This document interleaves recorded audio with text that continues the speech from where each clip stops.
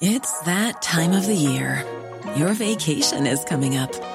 You can already hear the beach waves, feel the warm breeze, relax, and think about work. You really, really want it all to work out while you're away. Monday.com gives you and the team that peace of mind. When all work is on one platform and everyone's in sync, things just flow. Wherever you are, tap the banner to go to Monday.com.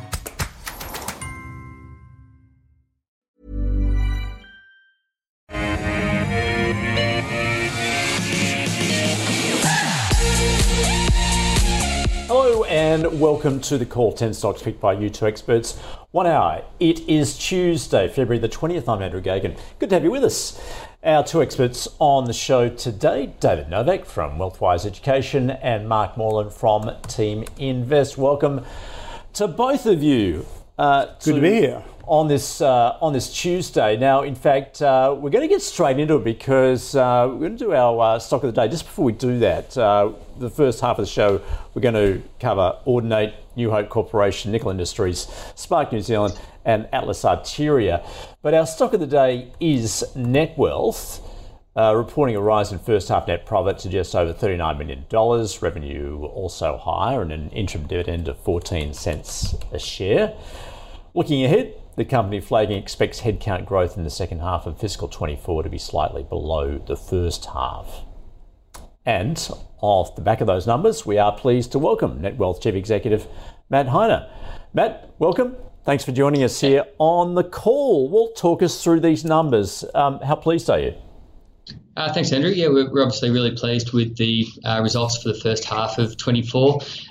It's a very different business environment to what we found ourselves in last financial year, and we've seen incredibly strong growth across all of our metrics, and importantly, seen great growth in client numbers and also the number of intermediaries that are using the various products and platform technology that we offer.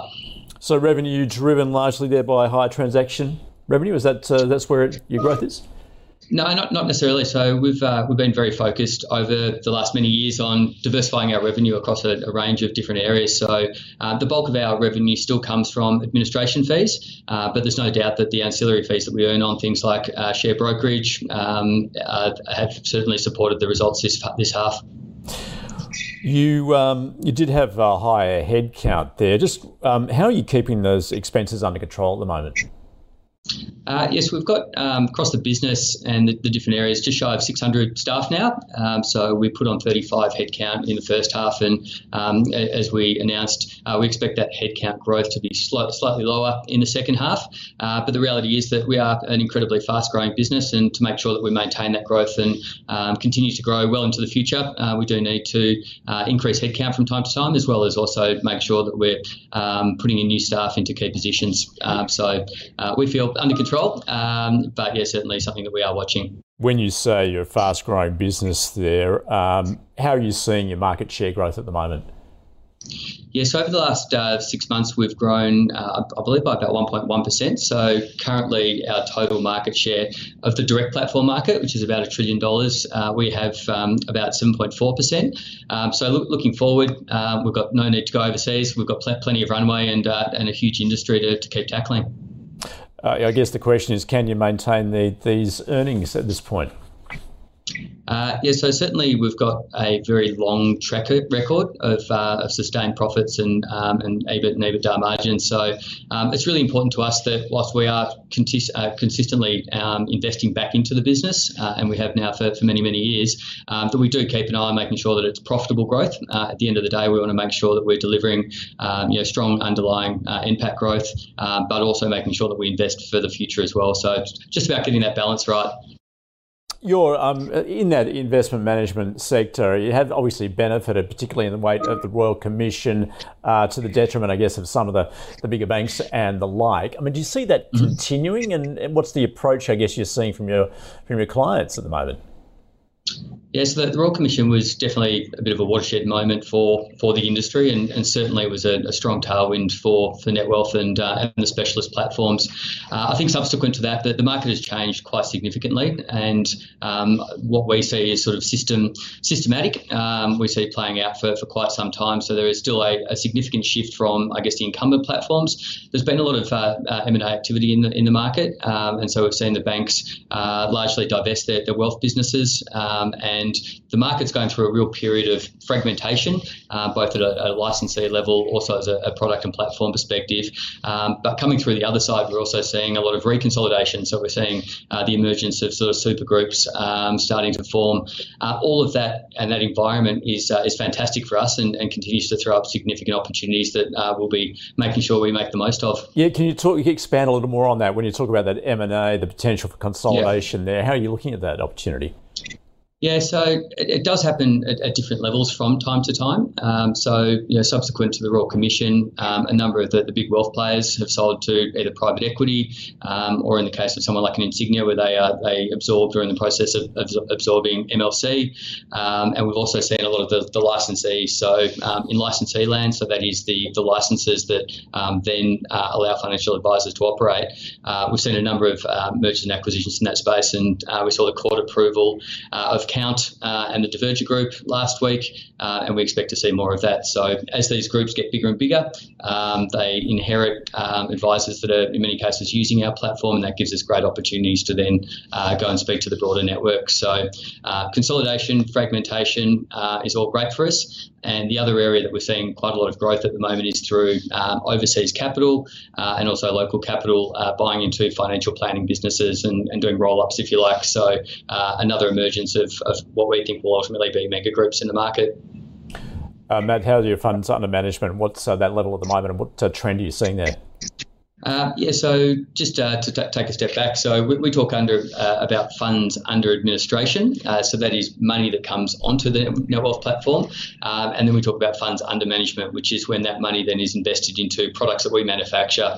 So funds under management currently sits at about 18 billion, and we've seen really good, strong growth, primarily into our managed account product. So the managed account product allows investors and advisors to effectively rebalance or access fund manager IP at scale, and then we look after all of the ongoing rebalancing and maintenance of those individual models. So that grew to recently $16 billion in the managed account, and also then we've got a set of managed funds which are continuing to grow as well. So really good growth across all of our products, including a number that we launched during the course of last year. And Matt, how are the cash balances looking there, particularly, I guess, given the lure of term deposits, given where interest rates are at?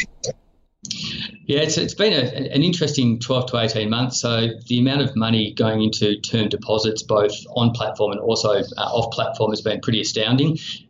In my 23 odd years working at Netwealth, we've never seen the amount that sort of money going into them ever, to be honest. And so over the course of last year, we put in a range of initiatives to make it easier for advisors and also clients to manage all of their fixed income on the Netwealth platform, to avoid them having to, I guess, move money and look for better rates elsewhere. So we've added a huge number of new term deposit providers. We've added small parcel bonds. We've given advising clients the ability to negotiate advice fees where they don't necessarily have to pay them on fixed interest component of their portfolio.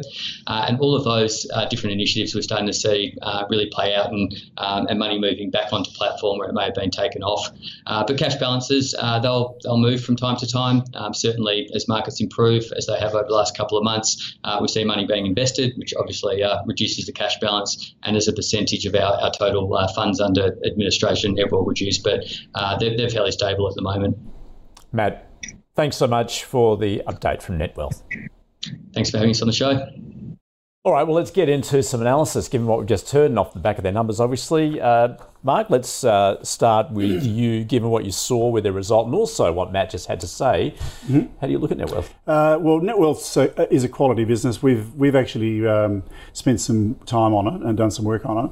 It passes all our filters. So from a Team Invest point of view, it meets all our conscious investor ratios. The couple of issues we have is we're concerned about the ability for them to keep growing at 17% a year, which is what their earnings have been growing at, which is great, and it's quite stable. stable. So they've been very consistent, which is really good. But because their market is being driven by sort of a restructuring, if you like, Hub 24 is also doing very well as well, which is one of their principal competitors. So the fragmentation of the market is really playing well to these guys. So we wonder how long that can last. So now he was saying there that it's going to keep going and there's lots of opportunities. Great. The problem with that is the PE ratio. It's currently on 64 times earnings, which if the earnings start dropping off from 17 to 10 or something like that, then there's real capital risk issues on the share price. So quality business, we like it. We don't think the moats are that strong, but we may be wrong. I mean, we haven't got into a lot of detail. In other words, how sticky are the clients once they're in, depending on which part of the business, of course, because there's different parts, and they're all different in how they work.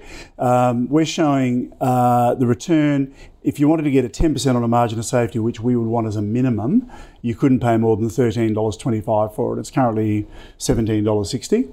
And could it go down to $13.25? I'll just tell you what it's done in the last year. Price. In the last 12 months, it was $11.86 within the last 12 months. And then the year before was $11.36 low, and then 10 before that. So too expensive at the moment, right? But good business.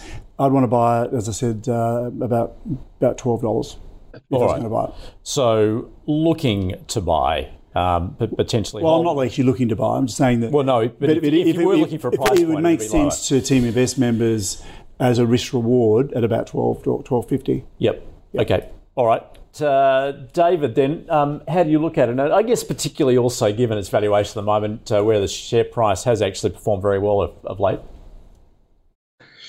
Yeah, look, I endorse everything that Mark just said. I can't really add much more to that. I think on valuation basis, it's looking very expensive, technically as well.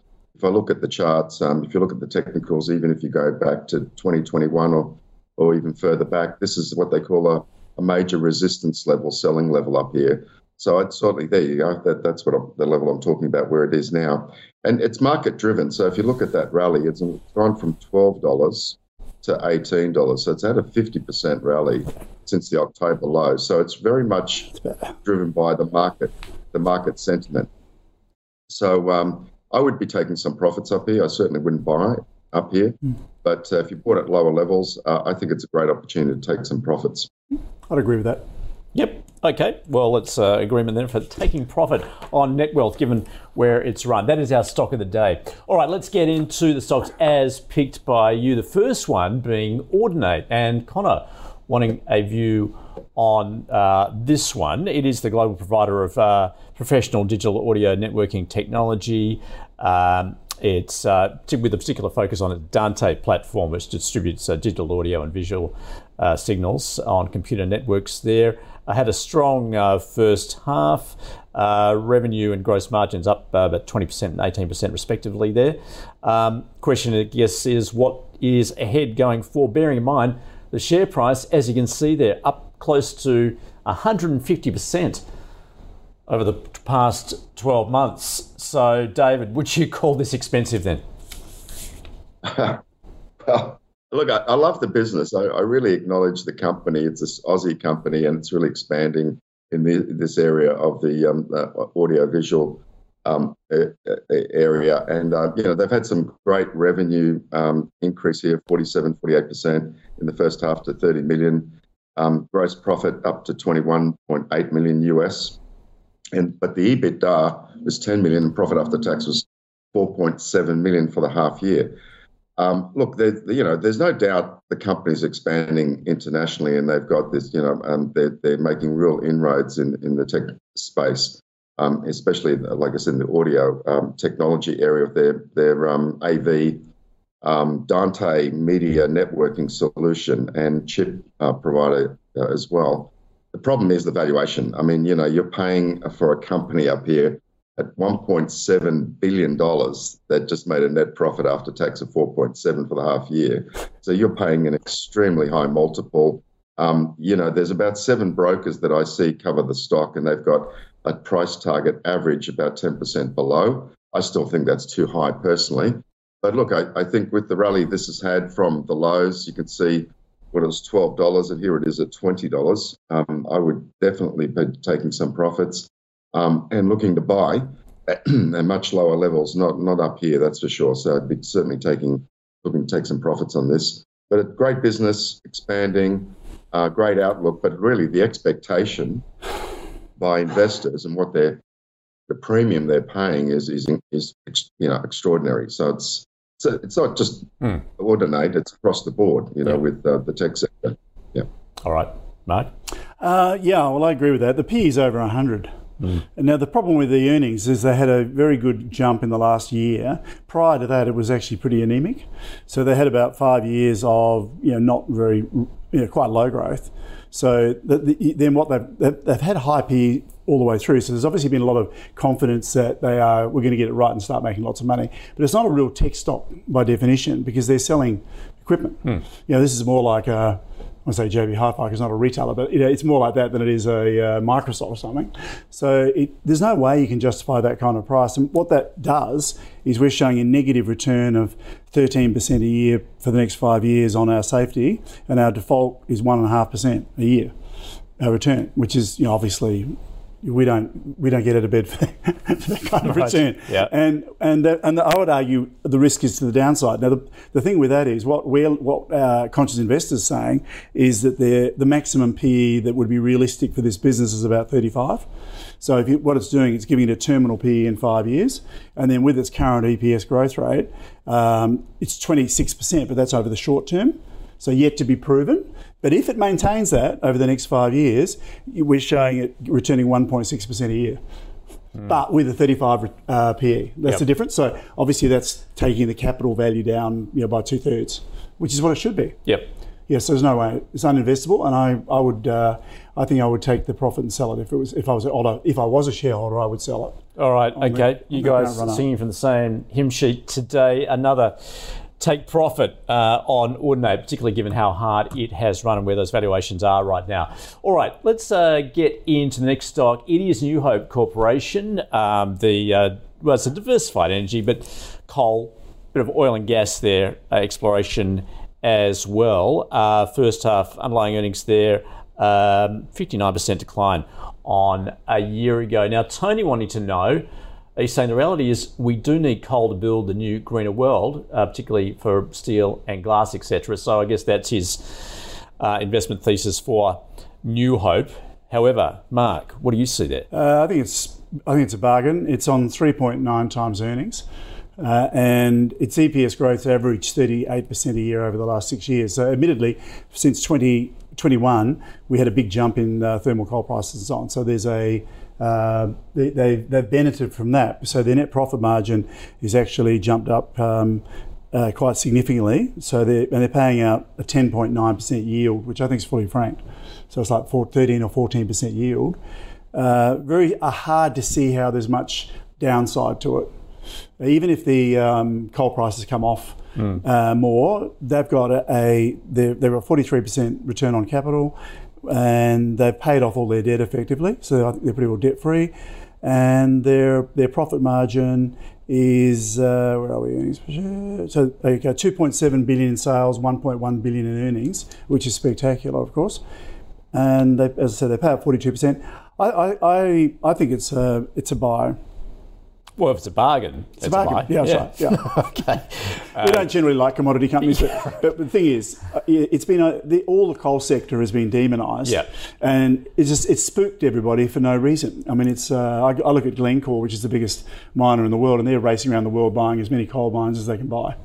And the reason they are is they're being sold really cheaply. BHP sold theirs really cheap, assets really cheaply to them, and they're just going to print money for as long, because there's no new coal mines coming on. That's what you've got to remember. Normally, if coal or any energy source goes up in price significantly, it generates new competition, but that isn't happening. So it's like you could say it's a stranded asset, but they'll sell it all. Well, over the next 20 years. That transition to renewables is not happening overnight, as we well know. All right, David, do you agree? Look, I think it is. It looks certainly on paper, a bargain. The uncertainty, of course, is the coal price. The thermal coal price. It's fallen from, coal prices have fallen from $400 US ton to below 200. So it's had a marked fall, as you can see there. That's following the share price as well. So it really is in what I call a sentiment hole. Now, sometimes it's a bargain opportunity to buy. Certainly, the return on equity, capital, and their dividend yield is fantastic. But again, it's in a sentiment hole. Personally, I wouldn't be rushing to buy this stock right now. I think it is incredible value. I would just wait for the dust to settle. I think the other, it's interesting right now because if you look around the sector, the base metals, nickel is in the sentiment hole. Copper, the zinc. It's just all across the board except for gold. That's the sector that I prefer right now. If I'm going to buy into a sector, it's the gold sector right now because I'm seeing really strong cash flows there. So it's like, which sector do you choose? And like Mark said, it is, incredible value down here. But I'm actually seeing better value in other sectors like gold right now than New Hope. But I'd certainly have it on my watch list. I wouldn't be rushing to buy it right now. Yep. Best hold. Okay, at best a hold. Alrighty. Okay, well let's stay in the resources sector then. You just mentioned nickel, in fact, David. Let's go there, and the next one being Nickel Industries, producer of it's nickel pig iron, and that's based in Indonesia, which is used mainly in produce stainless steel, and. As David alluded to there, nickel pig iron pricing near a record low, in fact. But Peter's saying, although the price of nickel has fallen some 40% in a year and a number of local nickel miners have suspended operation, Nickel Industries has recently announced increased dividend and a $100 million share buyback to be conducted over a 12-month period. What are the short-term to mid-term prospects, David? Yeah, look, I quite like this stock in the sector. They're a low-cost nickel producer, but like I said, the nickel price has been smashed, as a result of the oversupply by Indonesia. At some point, there's going to be a flaw in this. I think at this price level here right now, I quite like this stock. And the fact is that if you look at their balance sheet, I was surprised to see this, but they've got cash, receivables, and inventory of US $1.3 billion US, and they've got a market cap of about $2.5 billion. So they had an EBITDA for the quarter they just reported, of 85 million US. On a relative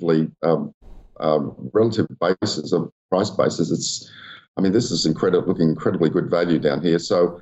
Look, I'm going to put a buy on this. I think, aggressively buy it, but it looks like it's got some support. They announced the share buyback as well. So they're returning about $100 million to shareholders. So they've got this, capital management initiative. And, obviously, because the share price is where it is looking incredibly undervalued down here, even with the nickel price being where it is. So on the chart, it looks a lot more positive than the coal sector right now, just this one. All of these stocks like IGO, just have a look at IGO, for example, and how badly, smashed that stock has been in the lithium and the nickel sector. So, IGO is a benchmark, I think. If you start seeing a recovery in nickel, then watch what happens to IGO. But look, I like it. I like the valuation. I don't think there's a lot of downside here, so I'm going to put a buy on it at Nickel Industries. Yeah, well, I think IGO got in a hole with Western Areas, didn't it? Just in terms of that acquisition. Mark, I know you don't weigh into this area, but how do you view it then? Well, I've had a look at it. I think David's right. They do have a lot of cash on the balance sheet, which is great, and that gives them a lot of capacity. But they also have 43% debt to equity. So they're doing a $100 million buyback at the time where they still have quite a lot of debt as well, which I would question that. I just wonder how much of what their current plans are as far as with the buyback and the dividend is, they obviously want to get investors enthusiastic about the stock. So, okay, is that reasonable? Is it the best use of the money? I mean, we tend to like buybacks if the share price is really low. At the moment, the share price is in the black for them, so it's 14.5 P, 14.5, which is about middle range for them. It's not too high, not too low. We've only got it returning about 1% a year, and the reason is the earnings have actually been largely declining, or they've declined since 2019 down to where they are now. So they haven't been going up. And the problem is, which I've mentioned lots of times, the reason Team Invest don't really get excited about commodity stocks is that you don't know what the price is going to do. Yeah. So they've got plenty of headroom. You're not going to lose your money. That's for sure. So I'm a pass. Pass. Yep. Okay, fair enough. All right, let's head across the Tasman now. George, wanting your view on Spark New Zealand, formerly Telecom New Zealand, providing fixed line mobile internet services for Kiwi customers. Their mobile service revenue market share, that's improving. So I guess that's a key for the company. Mark, what's your view? I've looked at this company before. It's come up a few times on Ausbidders over the years. I think back on Sky before that, and it looks a lot better than Telstra if you look at it that way. Having said that, they've got a lot of debt. They've paid it down a bit. It's still 94% debt to equity, which fails for us. So we wouldn't look at it. It's at the bottom of the PE ratio at the moment at 8.7, and their EPS growth rate's running at 12.5 with reasonably good stability. Now I had a look at it. There's a big jump up in earnings in 22, and that was because they sold TowerCo for 900 million. From what I could read. So that's obviously bumped the earnings up significantly. And at the same time, that's reduced debt to equity. So they've, before that, their earnings were pretty flat. So if I look at the 10 years prior to that, they in 2014, earnings were 18 cents, up to 20 cents in 2022. Like totally flat. There's no growth at all, basically. Yep. You just about draw a line through it. So they've had this big jump up with the sale, so you can't factor that in. Right. So if I say, okay, that was great, you say good, and I don't know what they're doing with the money, but anyway, going forward, they go back, I would assume, to no growth again, which is why you always say no growth, 12%, but that is including the sale, averaged out over 6 years. So I couldn't get excited about it. That's a no from you then. David? Yeah, look, very much the same sentiment. It's it's been a fantastic wealth winner for anybody investing in this telco sector, particularly much more than say Telstra. As you compare Telstra, Spark has been well and truly outperforming Telstra on a earnings and also capital growth. If you look at their share price growth, but it's been extraordinary. But now where it is, it's just showing on a chart. They 22 times earnings or 23 times earnings up here. It's had a fantastic run. I'd certainly be taking some profits. If you're a long-term investor, then you'd hold. But I'd still take profits up here. I think you can buy it back. If it falls back to about $4, that would be a level that I would be if you were looking to buy. But look, it's on a dividend yield. What's the dividend yield? I was just having a quick look to see what that is. It's about 5% unfranked. It's okay. I would not be, I wouldn't be chasing the stock up here. I'd be certainly taking profits and holding at best. And, it's had a good run. And, I can't see where you could justify the earnings multiple up here to continue buying it up here, that's for sure. All right, that is the view on Spark New Zealand. Now, more globally, I guess, we're getting into toll roads. Atlas Arteria, owner, operator and developer of toll roads. Revenue there for the December quarter is up 6%. Interestingly, European traffic was up around 7%, whereas in close to 3%. US traffic was down 14%. Bit of a hole there. David, tell us about Atlas Arteria. Well, look, it's an infrastructure play, isn't it? Toll roads, as you said, most of their earnings comes from their French toll roads is where they're getting most of their revenue income, net income. They've got some in, the US as well. There's the Chicago Skyway Tunnel, the Warnow Tunnel, and but look, I can't get excited about this. It's on a very small. It's on a pretty good, actually, unfranked yield, 7%. Is pretty good. However, I don't see the growth here. It's just steady as she goes. There's also some changes, I think, legislative changes happening in France in terms of taxing toll roads and providers of toll roads. So that's an uncertainty for me at the moment, and it's showing on the share price. It's the share price is under a little bit of pressure here. It's starting to break. Well, it is breaking down. So I wouldn't be, for that reason alone, on the trend, I wouldn't be buying this stock. In fact, I'd probably be a seller, to tell you the truth right now. The trend is not your friend. I don't see the growth here. And also with rising bond yields, that's also going to have an impact on valuations of these kind of infrastructure companies as well, stocks. Yeah. All right. Yeah. Mark?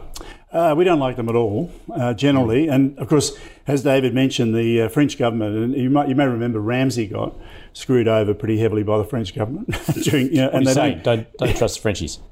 Don't trust the Frenchies, is well, what you're saying? I don't think they really do feel that concerned about alien listed companies operating in the French territories. I think that's what it is. Right. They might be nicer to their local players, but for Australians, I don't think so. And don't forget, we cancelled the submarines. I know. That was a big hit. It's on a 31 PE, which is at the bottom of the green for them. So this is a lot of these like toll road operators have very high PEs, which I don't think is sustainable either. The return on equity is 3.5, which is woeful, and return on capital is 2.8. So it just totally fails. The other problem is they pay out more than they earn because they use their debt and so on. So it's just the way that all the accounting works. I don't know how you actually get your head around it. You look at the payout ratio last year is currently 189% of earnings, which I'm showing it as a 6% yield, but that's so they're paying out 190% of what they bring in as earnings, which means the only place that could come from is a debt. Yeah. Which, how does that, I don't get the sustainability of all this. So it's too hard for me. Above my pay grade. In other words, it's a big no. Okay, let's round out the first half of the show then. We began, our stock of the day was Netwealth. We did hear from the company themselves, Matt Heine. And, Mark's saying it's quality business. Question whether they can maintain that earnings growth at this point. He's got, essentially to say, if you're looking to buy, you want to do so, certainly at a lower price. It's too expensive at the moment. David have a similar view, really, saying take some profit now, but has been impressed by the business and its growth to date. Those stocks, as picked by you, are Audinate. That has certainly run hard in its share price recently. So David questioned the valuation there, saying you're paying an extremely high multiple. Once again, taking some profit. And Mark saying, with a PE of 100 plus, is saying more realistically it's a PE of 35. So that's Mark's view on Audinate.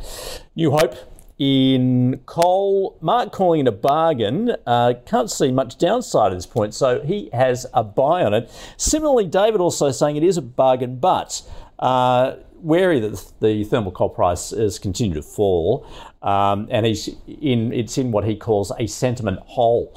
Therefore, he would avoid it at this point. He'd wait to see whether it has further to fall at this point. Nickel Industries, similarly, given where the nickel price has gone, it's obviously been under extreme pressure. David, though, likes it at this price level, seeing good value here, so he's got a buy on it, whereas Mark's not interested, also wary of a buyback given where it is at the moment. Spark New Zealand, interesting that both said, certainly better than Telstra. I don't know whether that's a positive or not.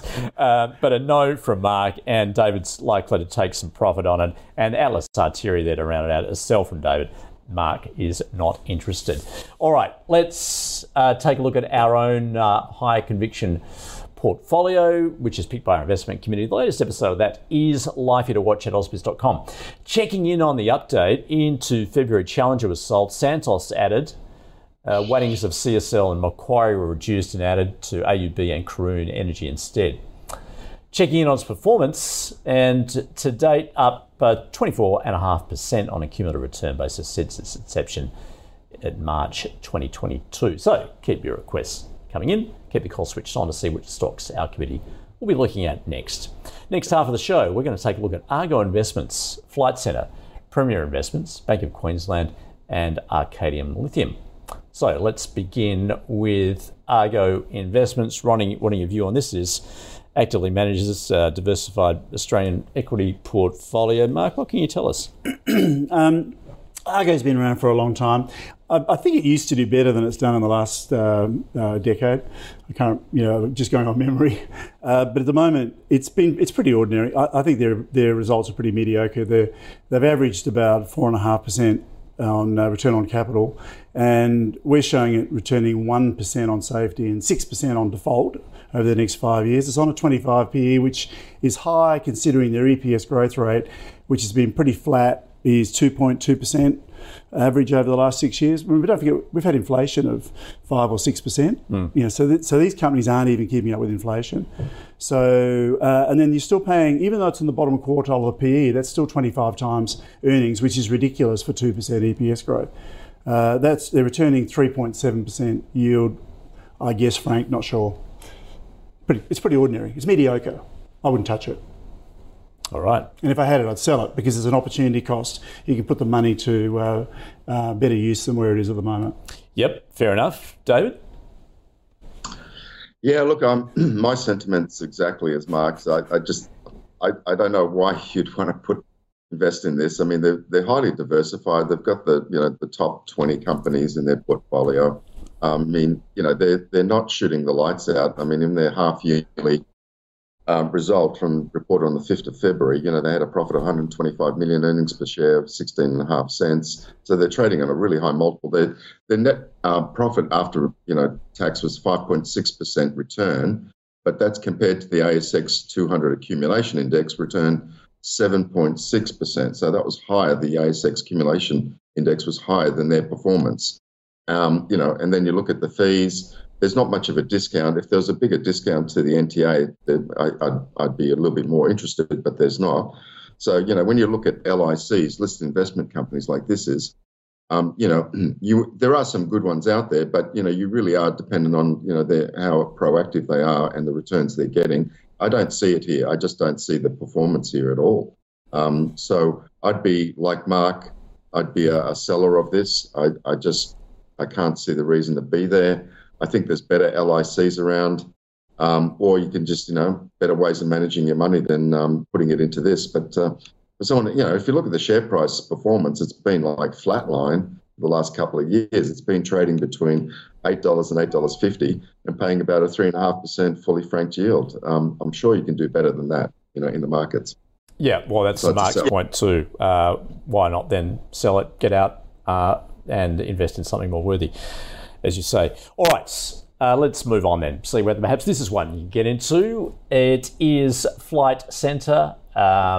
Larry, wanting your view on this. It was guiding FY24 underlying earnings of between 450 to 500 million, targeting 2% profit in FY25. Of course, we've seen the turnaround post-COVID, which is now dissipated. What's next for the company, David? Yeah, look, I'm not excited about the numbers. They have had a turnaround, obviously, since post-COVID, and but just looking at their numbers here looks terrible in terms of the yield. They're if you even like their profit forecast, like you said, it's like 290 to 310 million on a market cap of 4.7 billion. With a dividend yield of less than 1%. I could find much better plays in the market than this. I mean, look, the trend is moving up. It looks good on the chart. If you've bought it at lower levels, you can hold it. Personally, I wouldn't. I'd be selling myself. I think there's better places to invest right now. But there is what they call a resistance level up here around $22. So that's a selling level. Last time I got down to here, the stock dropped back to 18. So I'd certainly wouldn't be buying it, that's for sure. And I'd be taking profits, and I think there's better places to invest.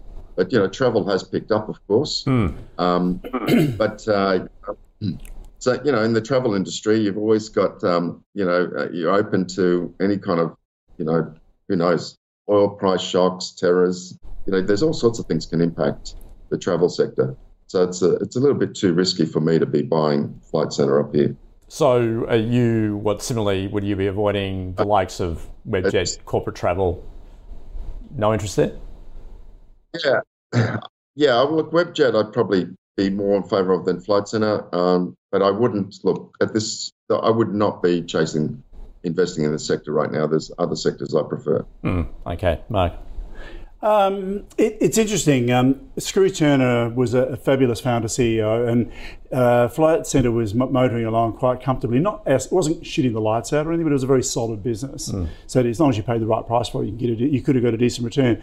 COVID was let's call it a black swan. What was interesting is the two. We used to like travel. We used to be invested in Flight Centre pre-COVID and corporate travel. Yep. And it's interesting how they've both come out of it. Now, Flight Centre they virtually doubled the number of shares outstanding because they had to close a lot of branches, get rid of a lot of people, so they had a lot more costs than corporate travel did, which was more of a low footprint business clientele, so they didn't have the same overheads that Flight Centre had. Therefore, they didn't need to raise any money. Now, they did raise some money eventually during COVID because they made a couple of very smart acquisitions. So they did, for the money they raised, they doubled the size of the business. Flight Centre has doubled the size of their shareholding, the value of the shares, which means the earnings per share have to be double what they were pre-COVID.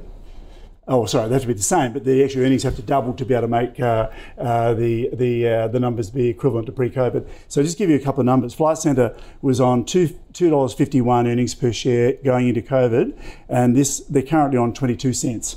So that's about 10% of recovery. Now the recovery is a clear line going up. They've gone from loss, first profit, and that will get better. I have no question about it. Yep. But it's going to take time. You compare that to corporate travel. Corporate travel went into COVID at 77 cents per share earnings, and they're now 56. So they're very close to being what they were pre-COVID, and then they're going to keep growing faster. So their recovery post-COVID has been way better than Flight Centre. I suspect Flight Centre on a 5 or 10 year horizon will be good, but I wouldn't buy them now. And if I had money in it, I'd rather have it in corporate travel. So sell it and buy corporate travel. Well, you could do that, yeah. The other thing, where I disagree with David on this, is when he said about the airline industry being terrible, I agree. We wouldn't buy airlines. They're the ones that suffer the fuel costs and government interventions and stuff. We see the travel industry as being very much like picks and shovel suppliers in mining. They're getting a commission on transactions or managing services, like in the case of corporate travel and Flight Centre, for business. By the way, corporate travel and Flight Centre, both of them are in the top 10 in the world. Did you know that? No, I did not. Yeah, so they're very large players on it. It's a very fragmented industry, which means there's also lots of room still. All right, but to your point, buy the service side, not the capital intensive side. Because they don't care about fuel prices. They get commissions and fees. Yep. Okay, that is a Flight Centre, though. It's it's grounded as far as our two experts are concerned. Let's move on to Premier Investments in the retail space. Operates some of those specialty brands, including Peter Alexander, Just Jeans, Portmans, and Smiggle, which it's taken, trying to take globally, in fact. Just interesting to see what's going on in retail at the moment with some outperformers and also some underperformers. You only have to look at recent results, JB Hi-Fi, Nick Scali and the like.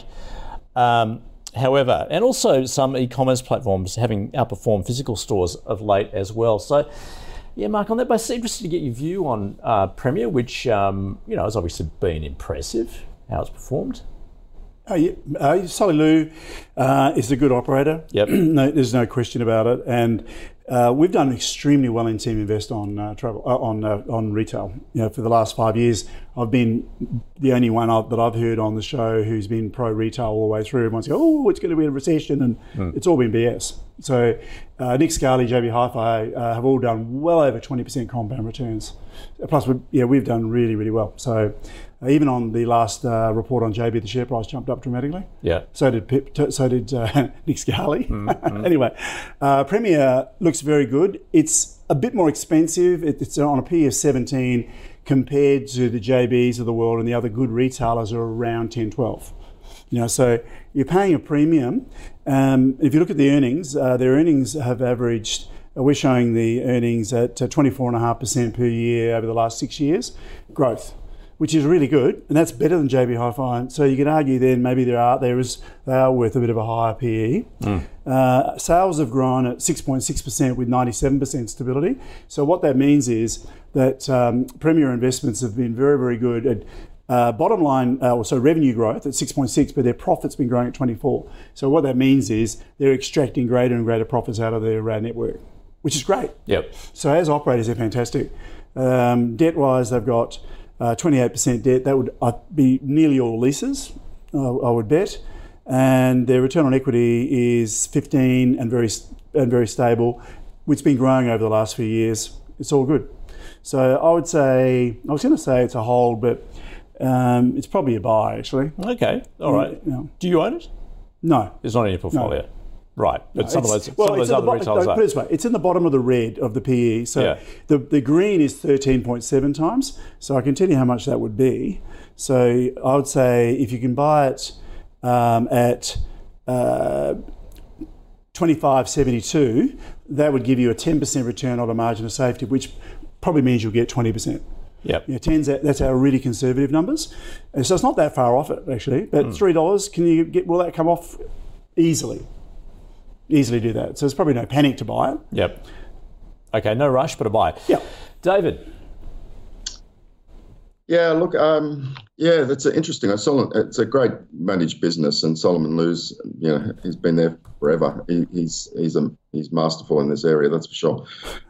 He's got a great proven track record. The thing I'm a little bit cautious about is the retail sector. It's had a good run here, across the board. I mean, it's been Nick Scali and all these other companies and Harvey Norman. I mean, it's been quite extraordinary. I think it's surprised a lot of analysts out there. Oh, well, not Mark. No, not us, not me.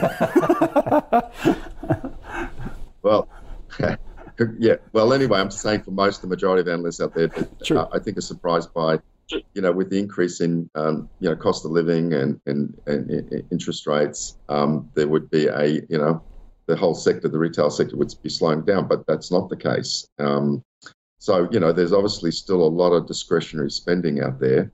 I'm a little bit cautious going forward. There's a lot of things I'm seeing in the macro picture that I'm just, I'm not ready to jump in and buy retail right now. But if you bought it, you'd hold it. I think it's worth just holding. It's the trend is strong, but their profit result was great. Plus, they've got 26%, just under 26% of Breville, which is worth a valuation now of about $1 billion for. Sure. And also Myer, at 150 million. So, they've got those two assets which are performing well. So, that as well is, and their balance sheet is strong. They've got about $480 million in cash. So, the liquid assets are very strong. So, I would just be a hold. I wouldn't be chasing the buy up here, but if you've got it, hold. The yield is good, so stick with the trend. All right. That's largely positive then on Premier. But so, David, what would your favoured retailer be? Although you just said you're cautious of the whole sector right now. Oh well, look, you'd have to have, not right now, but JB Hi-Fi. Have a look at JB Hi-Fi. But they've done in their share price. They've just gone ballistic. It's almost like a tech stock. So I'd certainly be taking profits at JB Hi-Fi. But you've got to say that the best performing stock has to be JB Hi-Fi. Then down the track, companies like Nick Scali and even Harvey Norman have all been shooting the lights out. But, I would, again, not be chasing the sector, and I'd be taking profits, and certainly in JB Hi-Fi. But if you had to pick one, JB Hi-Fi would be the one, but at much lower price level, that's for sure. All right, okay. That's the view on Premier Investments. Right, let's get into the banking sector with Bank of Queensland. And Henry wanting a view. Oh, sorry, not Henry. This, in fact, one is picked by Becca. Now, of course... Amy. Oh, was it Amy? There you go. Either way, we're doing Bank of Queensland. There you go. Look, softer net interest margins, increase in loan losses in the short term. So obviously some headwinds there. It's looking to invest more in its business banking, and it's growing its non-interest income, reducing its reliance on mortgages. David, how do you rate Bank of Queensland? And I guess, compared with some of the its competitors and maybe some of the larger ones too? Yeah, look, it's like the Bendigo Adelaide Bank, same thing that the regionals, they're competing on the cost of funds with the four majors. And I think that's why CBA is getting such a big premium, because of their funding cost is lower than the regionals. And that's what they're, you look at Bank of Queensland, you go, oh, wow, it's like paying on yield, it's just under 7% fully franked, 8 times earnings from what I can see here. You'd say, oh, wow, that's cheap, However, they are being squeezed in the market. There's a lot of competition, like I said, from the four majors, and the trend is not your friend right now. That's the other thing. I wouldn't be buying Bank of Queensland because the trend is negative. And for that reason alone, that's completely opposite to the four majors. And I'm seeing it also, the chart, it's starting to break down. So, look, I would not be chasing that. They'll be reporting at the end of this month, and it'd be interesting to see what the comments they've got. But I would be right now, I wouldn't be a holder of this stock. I think, given the trend, I would be selling and waiting for their update or their report coming up at the end of this month. But look, they're facing headwind competition from the majors, and especially around their funding costs and their net interest margin as well. Yep. All right. So a sell from you, Mark. I agree. It's definitely so. It's been a mediocre business for a long time, and the only bright spot is the dividend. But if you look at their return on equity, it's running at 5.6%. It used to be, back in the good old days, about 10, which was our minimum. Back in 16, 17, and then it dropped during COVID and it stayed down. And the long term, what that means is we always look at return on equity as being like a speed limit on what your return you can get for the businesses. If a business is only making 5.6 on the capital deployed in the business, they can either pay a dividend or they can reinvest in the business. But on an equivalent PE over time, you can't earn more than what their return on equity is. So in other words, what I'm saying is their sustainability of that 7% yield, I don't think is viable unless the business improves. And that's a question. Or alternatively, the share price will go down.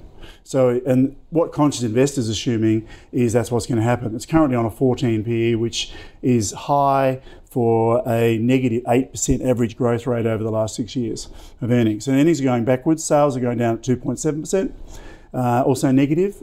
We're showing a returning negative 2.7% a year over the next 5 years, including the dividend. So in other words, you're going to take, if we're right, you're going to take a pretty big capital hit. So don't get too comfortable about the dividend. People do that. They used to do that with Telstra. We go, oh, but it pays a really good dividend. You go, well, if the share price goes down over time, you're losing, the capital value is going down. You've got to look at the whole thing. All right, that is a double sell then on Bank of Queensland. So a broadly negative outlook for the bank, the regional bank. Let's round out the show with Arcadium Lithium. And this is what was born out of the merger between Allkem and Livent. In fact, it's the only Aussie lithium producer with a major brine exposure, at least at scale, and also potential in hard rock and brine.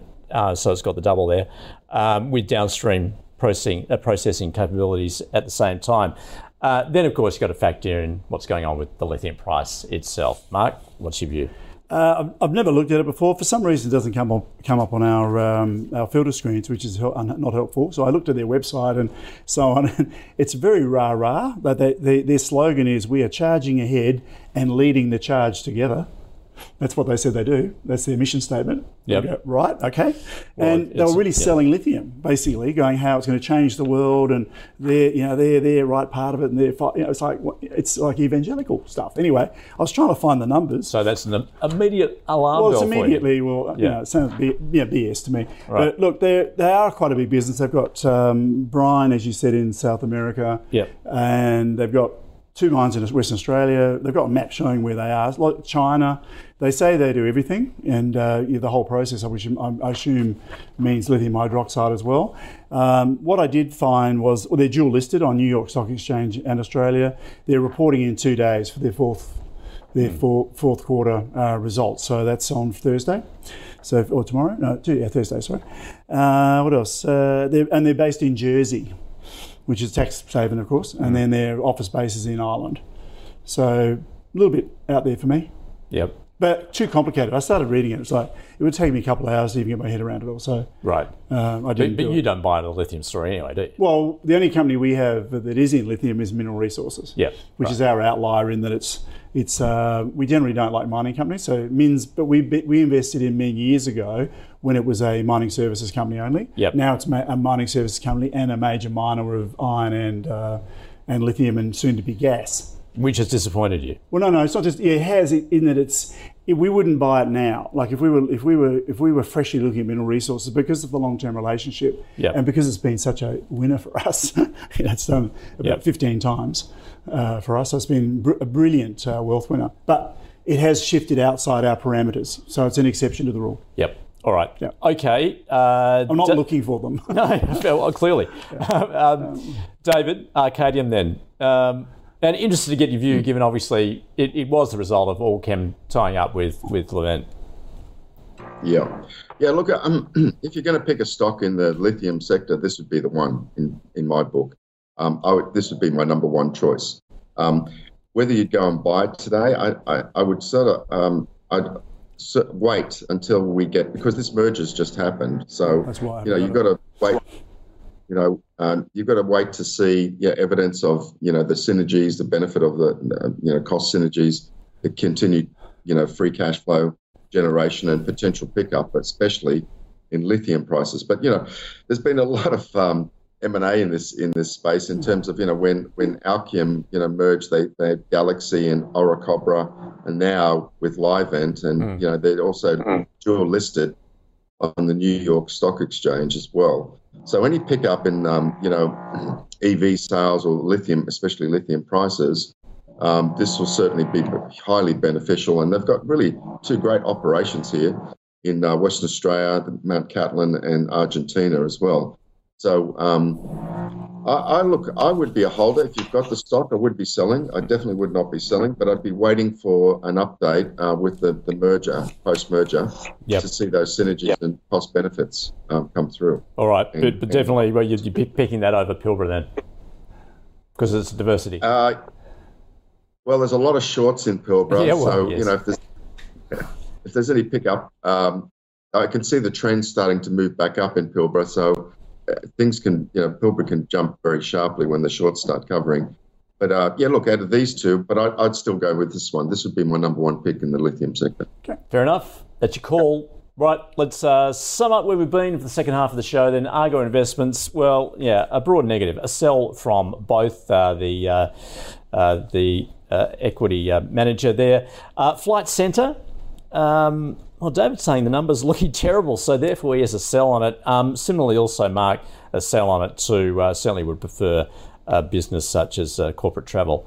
Premier Investments, Mark's got a buy on it, but perhaps at a lower price. What, $25.70 thereabouts, you think you were saying? They're saying it is expensive compared to the others, but certainly has impressive earnings. David, though, saying, look, he has been surprised that there's still so much discretionary spending out there. People are still spending. And also notes the positives given its holding in both Breville and Myer. Also, he's got a hold on the stock. And Bank of Queensland, once again, broadly negative, a sell from both. And finally, Arcadium Lithium, that tie-up between Allkem and Livent. No, Mark's not interested. The only play he's sort of prepared to go for in that space is Mineral Resources. And David, he's got a hold on it. It is his number one pick if you need to get into lithium at this point. All right, thanks to our guests. Mark, thanks for joining us on Team Invest. No, it was fabulous. Thank you. David, thank you for joining us from Wealthwise Education. Yeah. Good one. All right. Thank you. And that is our show. Any stocks you'd like us to cover, go to ausbiz.co/callpicks or write to us on X, that platform that was Twitter. Stay with us. More to come.